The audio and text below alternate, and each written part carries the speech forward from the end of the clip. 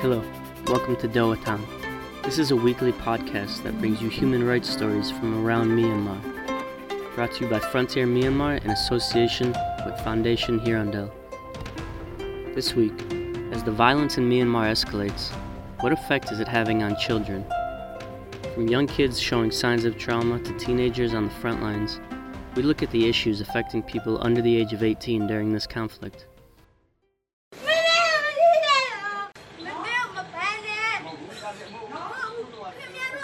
That was the voice of a 7-year-old boy in Dawei. A clip of him circulated recently on social media, defending his mother from arrest.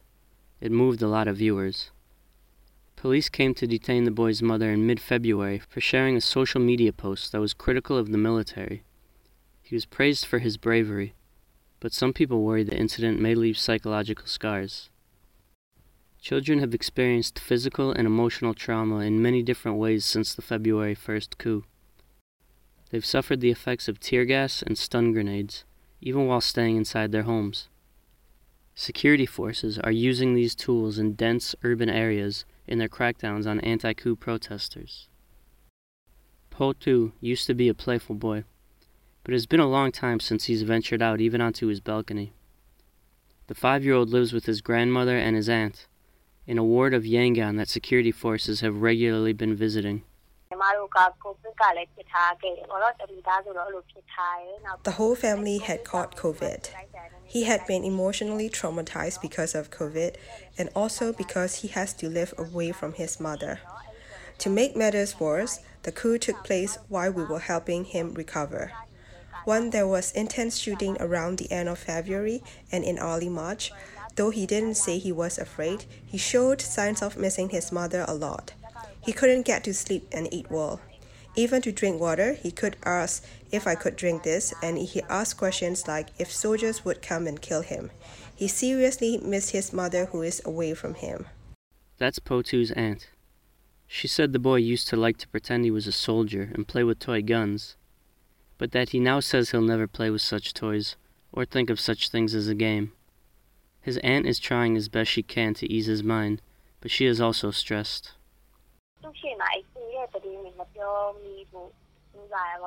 I try not to talk about that in front of him. I show him cartoons and I'm teaching him recently so that he can focus on other things. And I cook his favorite foods for him. Many other children like Po Tu are expressing signs of trauma. Some have witnessed the arrest of family members. Some have seen relatives shot with slingshots and rubber bullets, or beaten by security forces. Photos of the weeping children of murdered protesters bear witness to their suffering. Save the Children told Doatan that it started providing remote assistance to children in Myanmar a month ago, and that it has helped about 100 so far, approximately 10% of whom have suffered physical harm. Psychotherapist U Aung Min Thein is the founder of Counseling Corner, which offers psychological support to individuals, couples, families, and groups. Counseling Corner normally charges for its services, but since COVID-19 it has provided free counseling every Tuesday over social media. U Aung Min Thein says the impacts of childhood trauma can last into adulthood.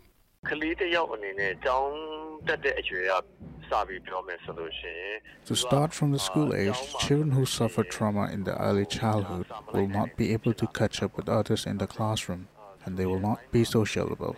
Childhood trauma can have effects throughout a person's life. When they grow up, they can have relationship problems and tend to use violence against their partners. They don't know how to solve their problems. They don't know how to respond when they are shocked. It will affect all aspects of a person's life, including his career. They may view themselves as losers and blame themselves. They can hardly achieve success in their lives, and they may not be able to take it if there is a serious blow later in their lives and may have suicidal thoughts. UNICEF has called on Myanmar's military to abide by the United Nations Convention on the Rights of the Child, which Myanmar has ratified, along with the Child Rights Law of 2019. The legislation enshrines children's rights to protections from violence, peaceful assembly, and free expression, while prohibiting unlawful detention and separation from parents. Nonetheless, the military regime continues to show disregard for human rights, including those of children. In a township in Mandalay, soldiers shot a 16-year-old girl dead while she was sitting inside a house. They shot a 17-year-old first-year University of Medicine student while she was protesting against the regime in Yangon's Tamway Township. More than 200 civilians have been killed by security forces since the February 1st coup. At least 10 of them were children under the age of 18, according to the Democratic Voice of Burma. Despite arrests and fatal shootings, young people continue to take to the streets across the country.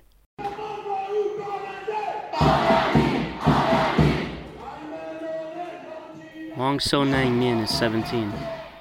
He moved to his friend's house after his parents forbid him from joining the anti-coup demonstrations. Now he's on the front lines, holding a shield to guard against the junta forces, who began using live rounds to disperse unarmed protesters in late February.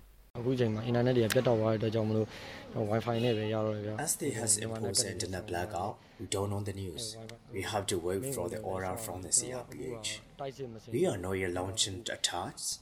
So far, we are only defending ourselves. I am totally against the coup.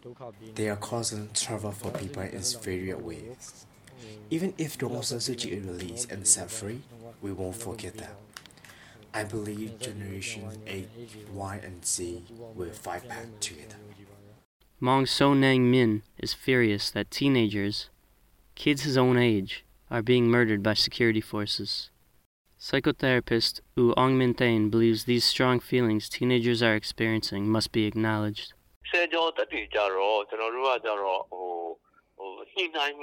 To engage with teenagers, there is a need for negotiation. We can't stop them. They like taking risks. They have the strength that we don't have. They feel like fighting and going to the front lines. If we can't stop them, we'll have to coax them. If parents can talk them into going to a safe place if something happens, they will have a sense of security. They will return to home if something happens, believing that their parents understand them. Such children will feel more encouraged than children who don't receive support from their parents. Potu's aunt worries she can't protect her nephew from witnessing further violence at the hands of the military.